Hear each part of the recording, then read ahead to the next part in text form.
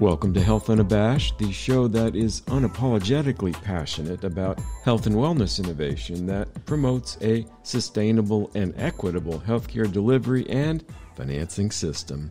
Hosted by digital health advocate, author, and global thought leader Gil Bash, the show looks at the thought-provoking ideas, people, and companies that are making a difference. I'm Greg Masters, the executive producer and co-host of the show, and join Gil as we engage industry talent who share their insights and best practices to create sustainable change. On today's show, our guest is Tom Lowery, National Director for AI, Health and Life Sciences at Microsoft. Tom is a healthcare and software executive with extensive experience in startups, Fortune 100 companies, and large mission-driven health systems. He's adept at creating and accelerating the use of cloud-based AI and analytics solutions that drive digital transformation in healthcare. Tom is passionate and experienced at improving the effectiveness of health systems through thoughtful use of technology, balanced with personalized human touch, or as otherwise framed, he's one of the good guys in the tech space. And with that introduction, Gil, over to you. Greg, my friend, thank you for that. And to all of our listeners, I just want to remind you, Greg Masters has a magnificent program called Pop Health Week, where he and Fred Goldstein really explore some of the most pressing issues of population health, the full potential of really this discipline in doing better for people who need care and the systems that they turn to for that care. Greg, thank you as always. We have someone I've admired for quite some time, Tom Lowery. Tom is the National Director of AI. I'm not going to define AI. Some people call it artificial intelligence. I don't. I call it either amplified intelligence or augmented intelligence. We'll find out from Tom if what his AI preference term is.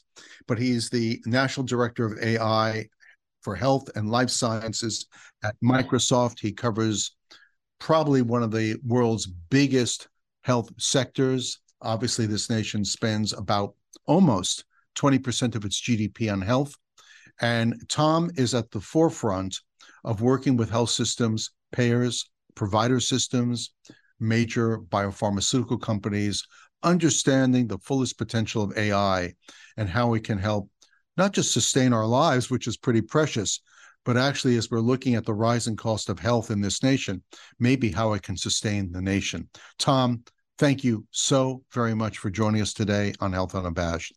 Kel, it's always just so great to be with you under any situation, even when we're on camera.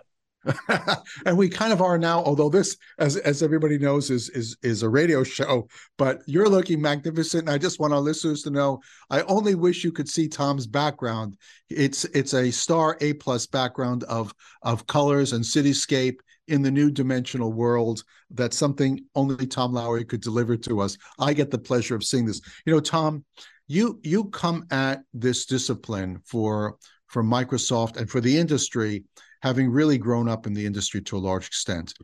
You've been a champion in developing software systems. You've worked with payer systems who work with provider systems. You've been a consultant. You're an author. I have with me, and I highly recommend that people read Hacking Healthcare: How AI and the Intelligence Revolution Will Reboot an Ailing System. I don't have a signed copy. I have a thumb-worn copy. Hopefully, Tom and I will actually be in the same location sometime in the next few months. I'll lug my copy along and have you sign it, Tom. But Tom, I wanted to ask you, before Microsoft, before your national platform, when you were, I think it was Venus, and you were dealing with software issues, how did you make the jump from software to AI, to health intelligence? Well, I think like everyone, and whether it's your personal life or your career, it's a journey. Many times it's not a planned journey. So, I spent about 12 years very excitedly as a hospital executive, helping to run large hospitals and health systems. And this was a while back. And somewhere along the way, I started learning about all of those challenges that provider organizations face when it comes to providing quality care, providing access for all. And so my journey was going from being a hospital executive to many years ago, getting turned on to this thing before it was even very popularly known as the internet and HTML standards. So I then left a perfectly good career running hospitals to do a couple of startups to try and use technology in the early days of things like the internet to make the patient experience better. So we did a couple of companies around early portals and communications between patients and physicians. I then had the opportunity to go to work for, I think, two of the best companies in the world, GE and now Microsoft. And so somewhere along the way, I was always steeped in the data side of what was happening. And, along the way, we started by having the advent of better tools for general business intelligence. And then, as you know, AI has been around at least since the 50s. I would argue even back to the turn of the last century in some form. But along the way, it went from science fiction to becoming much more real. And at the same time, as those things were becoming more practical and tactical, we saw the uptick in huge issues that every organization is trying to face, whether it's quality, whether it's cost, whether it's access. And then increasingly, because again, I'm a nerdy data guy, when you look at the amount of data that is there and has been growing, it became a huge opportunity to say, if we can take all of this data, match it to the growing array of tools, there's the chance that we can drive value at a far greater rate than just doing what we've always done, at least for the past couple of decades, when it comes to running health systems and providing care. So I'll stop there. So I will end that soliloquy. I think, Tom, that having really honed your leadership voice within the industry on the customer side and embracing potential power of intelligence, information applied to vast problems, gave you sort of a certain sense of insight. Being in a culture of innovation like Microsoft most definitely also gives you perspective and platform. And I'm grateful that you're doing what you're doing. I remember back more recently, let's say the last decade, where we were talking about first big data. That became the buzzword, big data. And then people started to use machine learning, which, I guess was the computers will help us synthesize the big data, and we'll learn from the big data through the machine. And now we come to AI. I wanted to ask you something that I've sometimes wondered. AI became the shorthand to, like, laser. It became the shorthand for another term. And I wanted to ask you that other term, the two words, has that really been helpful at times to getting the populace, to getting the people in the system to embrace this? I've always felt, and I'll say it, that shall not be said, artificial intelligence.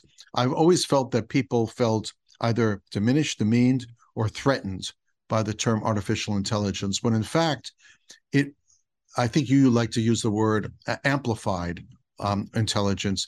Really, it's just taking everything that we've collected, humanity, we've collected in specialization, and bringing it together and looking for the common threads alongside of a problem we're facing. I'd love to get your perspective of how linguistics has influenced this discipline, good or bad. I think there are at least 5 questions in that one, Gil, but let me see if I can parse those out. First of all, to your earlier point, I believe healthcare has always been steeped in going after things that are trendy, going after the next big thing. And there are times where, that almost works against the ability to take something new and emerging and actually apply it to do good at scale. So AI has been what I would call the shiny object for several years. Go to any major healthcare and medical conference, and guess what? You're going to be hearing all about it. And prior to that, you're right, it was big data. I happen to believe the good news is I think metaverse is going to become become the new shiny object, and we can just get down to really talking about AI in practical and tactical ways to do good. So many times, if you look at something like the term artificial intelligence, I get to be an advisor to a lot of fairly large organizations people would recognize. Maybe some are even listening today. And many times when I'm dealing with the people at the very top, the CEO, people in the C-suite who are not the technology people, you start talking about artificial intelligence, and as brilliant as they are, as talented as they are for everything they do, there's almost this thing where they push back to say, I was never good at that stuff. And I've hired a great chief technology officer. I've hired a great data science team. And many times it's like, just getting to the point of saying, let's break this down. The building blocks of AI are not that complex, which is not to say, thank God we have people who really do know how to program. But so many times, it's that leadership imperative that makes the difference between whether an investment in AI in a healthcare organization is going to produce a use case or two that gets published versus producing good at scale across an enterprise. So, I would end my response to this by just pulling back to say, if you look at healthcare today, whether it's a hospital, whether it's public health, you name it, the majority of people in the field are knowledge workers. Knowledge workers mean you deal with a lot of data. So the whole premise, the whole mission that we and Microsoft is on is to say, what if we can take all of this data, use these tools to bring them in behind every knowledge worker to make them better at something they care about? That's the starting point for the dialogue. You don't need to know how AI works. You need to understand some of what it can do. But if you're a knowledge worker, if you're a clinician, you are the ones that as you're driving home at night thinking about those, if only I could solve this, you are the people that AI should be the focus of, to bring that in and behind what you do to make you better at something you care about. To your point, and there's two things come to mind. Obviously, the role that you and Microsoft play in infusing confidence into the health system. And I do want to explore that in a few moments, but I want to go back to something that CFR Koop, Chick Koop, told me when right after he was Surgeon General.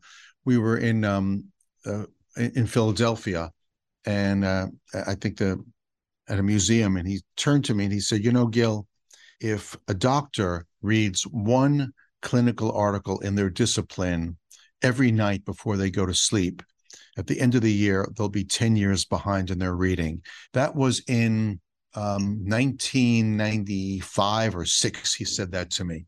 And I marvel at my late father-in-law physician who had this incredible IQ. He was an infectious disease doctor, he was a psychiatrist, and then went into sports medicine to boot. He was just massive mind and great capacity for retention. And he became a doctor in the late 1940s, early 1950s, when medicine was far less complex, it had far less data, and the skill set that we infused inside that generation of great clinicians was memorization. And what made them great doctors was pattern recognition. So the greatest doctors not only could remember massive amounts of information, they had this very unique superpower to connect the dots. And so they were able to see things that other clinicians, well-meaning, dedicated, just weren't able to see. They just pulled it in from all different directions to come up with very clear understandings of pathology of disease or diagnosis or treatment.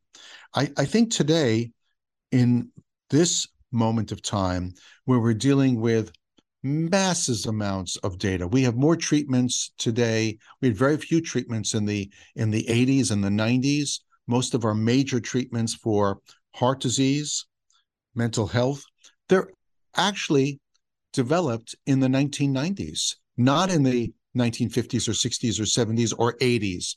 And then, of course, exponentially, knowledge increases. So I often wonder, is our health system sort of a tale of two systems?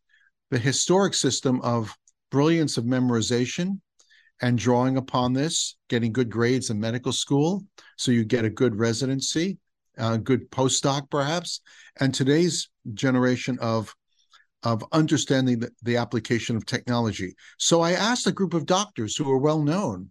I said, how much training did you receive in medical school about digital health technologies, about virtual reality, artificial reality, AI? How many did you have a semester that dedicated yourself to the learning of technology during medical school? And they looked at me with a smile and they said, well, we had a few hours of discussion, but that was about it.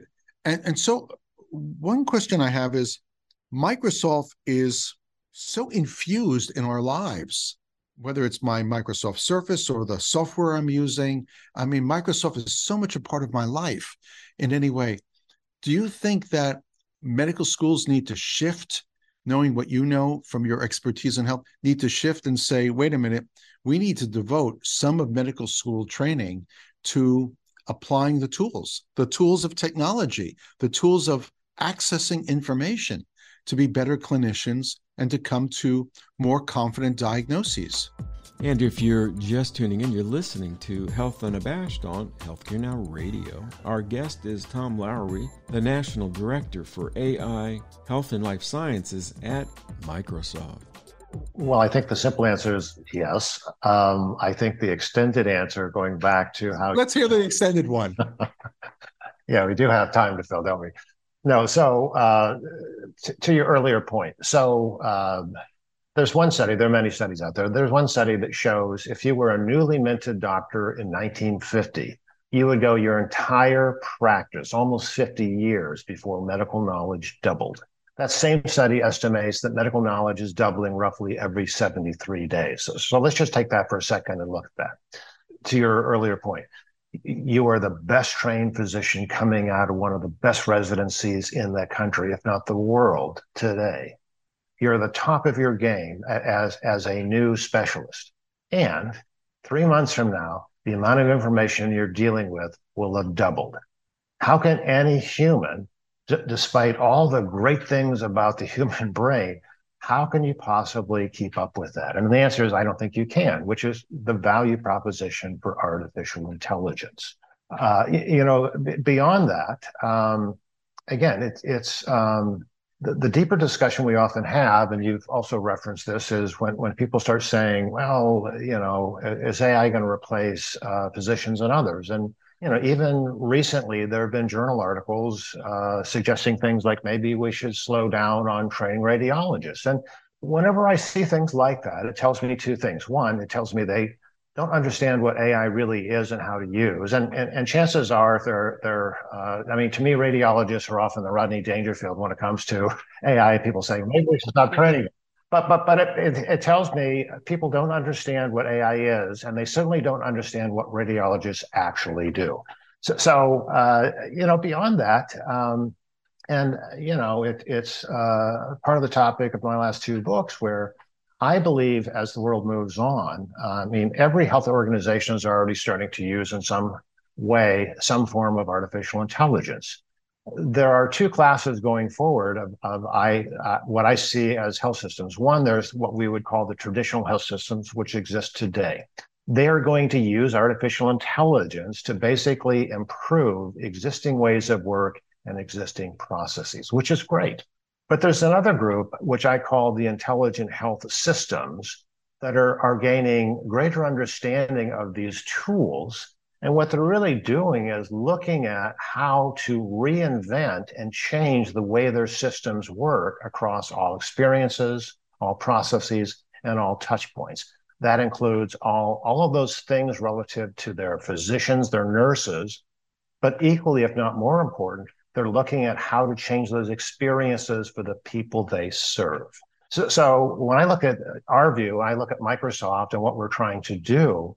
And our approach to healthcare, frankly, is very different than some of the others that are big technology companies, which I think is super important to point out. But our job is to get behind those clinicians, those health organizations. Our challenge, our opportunity is for all the major things that are in healthcare today, like EMRs and imaging systems, our model is to say, as they become more intelligent and you pop the hood on that EMR, on that imaging system, what you'll find is increasingly more of the Microsoft AI, our intelligent cloud, driving the ability of others to transform the way healthcare works. So if we're going to do an interview, say, even in a couple of years, I'd love to revisit the traditional health systems versus the intelligent health revolution that I think started before COVID. COVID certainly gave that a major push when it comes to pulling forward all of these things that are available today.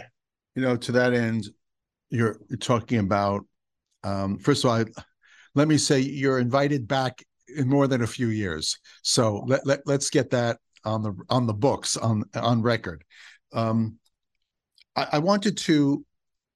I wanted to ask you a little bit about the practical work you're doing.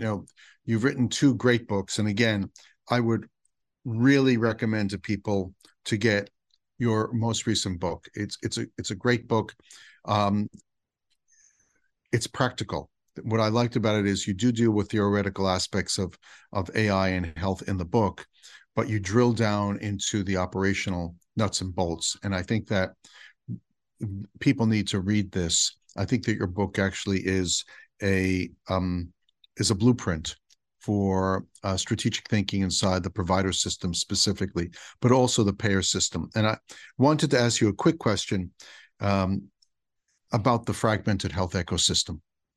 We have payers, we have providers, we have patients, we have policymakers, we have people developing products in the world. They're all separate universes. They have their unique economies, how they make money, and so forth. And yet, in theory, the thing that should be connecting them all are people who have health needs. We're always people first, but when we enter the system, we're termed patients. Patients actually are the glue that connects this very wild system. And you and I have discussed this before. The patient is not at the center of the system. The system is at the center of the system. I wanted to get your take on how the intelligence revolution could actually get people to realize that we need to bring the patient in as a full partner. It's their information we're understanding. It's their well-being we're understanding. It's their outcomes we're understanding. It's the cost of caring for them that we're understanding. When we talk about patient centricity, we have to understand that at the center of everything we do is people who have health needs. And yet, I find that the system is actually at the center of the system. The system is the customer of the system. And I just love your take on that, on the role of information or intelligence in getting people to reorient, or as you say, reboot this system that is ailing. Well, boy, again, so many jump spots on your very deep question, Gil. So I'll come back to something you said earlier as we started the segment. Here in America, we spend more per capita on healthcare than any other nation on this planet. And yet, according to many very well-documented studies, particularly my favorite is Commonwealth Fund, we spend more than anyone else by far. And yet, by any measurable health outcome or measure, we are dead last compared to other developed nations. So that first raises the question of why is that? It's not, I mean, we have, I think, the best group of doctors and nurses and providers and technology, and yet something's not working. And my view is we have so many extremely talented people, including the executives running these big systems, that are trapped. And they're trapped in this historical model of break fix. It's reinforced by an economic model on that break fix that, most providers in America today face tremendous financial headwinds. And it's not because they're not doing a good job, they're doing a great job. But the challenge is the system, the economics of how we created it back 50, 60 years ago. So somehow we have to change that. And technology alone is not going to do that. So that's something that we have to do. But when you look at the value and role of technology, and again, I'd bring it back to Look what happened with the advent of COVID and a global pandemic. We've had things like telehealth available going back 30 years, clinical studies showing it's effective, patients like it. Why did it take a pandemic for us to pull that forward? And yet, once it got pulled forward, consumers embraced it. Even the data shows, many times we talk about, elderly Americans, they're not going to embrace technology. There's data from CMS that shows 93% who had a telehealth visit thought it was great and want to do it again. So technology has a role. It gives humans the ability to start looking at how to change processes that may have worked decades ago, but they're not working very well now. We know that. And yet we're all kind of trapped in it for these various things, including the economics. So the ability to take technology to do better is a very strong part of the value proposition. And then finally, I'd say, back to what we were talking about earlier, I often hear people talking about patient-centric care and yet improving the patient experience. And yet if you look at going into a hospital, we treat everyone the same. And you look at boomers and what they want versus millennials. I mean, millennials, they want to do the medical consult from the same place they ordered dinner, which is their couch. They are embracing technology at a far greater rate, including others like Gen Zers, than the system. So sooner or later, I believe these up and coming generations are going to vote with their feet, vote with their wallets, and vote with their health plans. But in the meantime, we've got a lot of other things to work on. So technology is an enabler. We've got great leaders that somehow we have to get them in a place where the economic incentives are there to allow them to do what they really want to do. Well said. I think you nailed it, Tom. For our listeners, I just want to remind you, we've been talking with Tom Lowery, who's the National Director of AI and Health at Microsoft. He travels this nation and the world. His book is a great must-read, Hacking Healthcare, How AI and the Intelligence Revolution Will Reboot an Ailing System. Tom, I want to wish you great success on our behalf, that you continue to do your great work with Microsoft and with all of us to reboot our ailing system. Thank you. Gil, thanks so much. And that is a wrap for today's broadcast. We want to thank our listeners for tuning in and our very special guest, Tom Lowery, the National Director for AI, Health and Life Sciences at Microsoft. Follow his work on Twitter via @TC Lowery, Lawry, and on the web via www.microsoft.com/AI/AI-for-health. You can learn more about Health Unabashed on the program page at healthcarenowradio.com. We air weekdays at 10:30 a.m., 6:30 p.m., and 2:30 a.m. Eastern, or 7:30 a.m., 3:30 p.m., and 11:30 p.m. Pacific.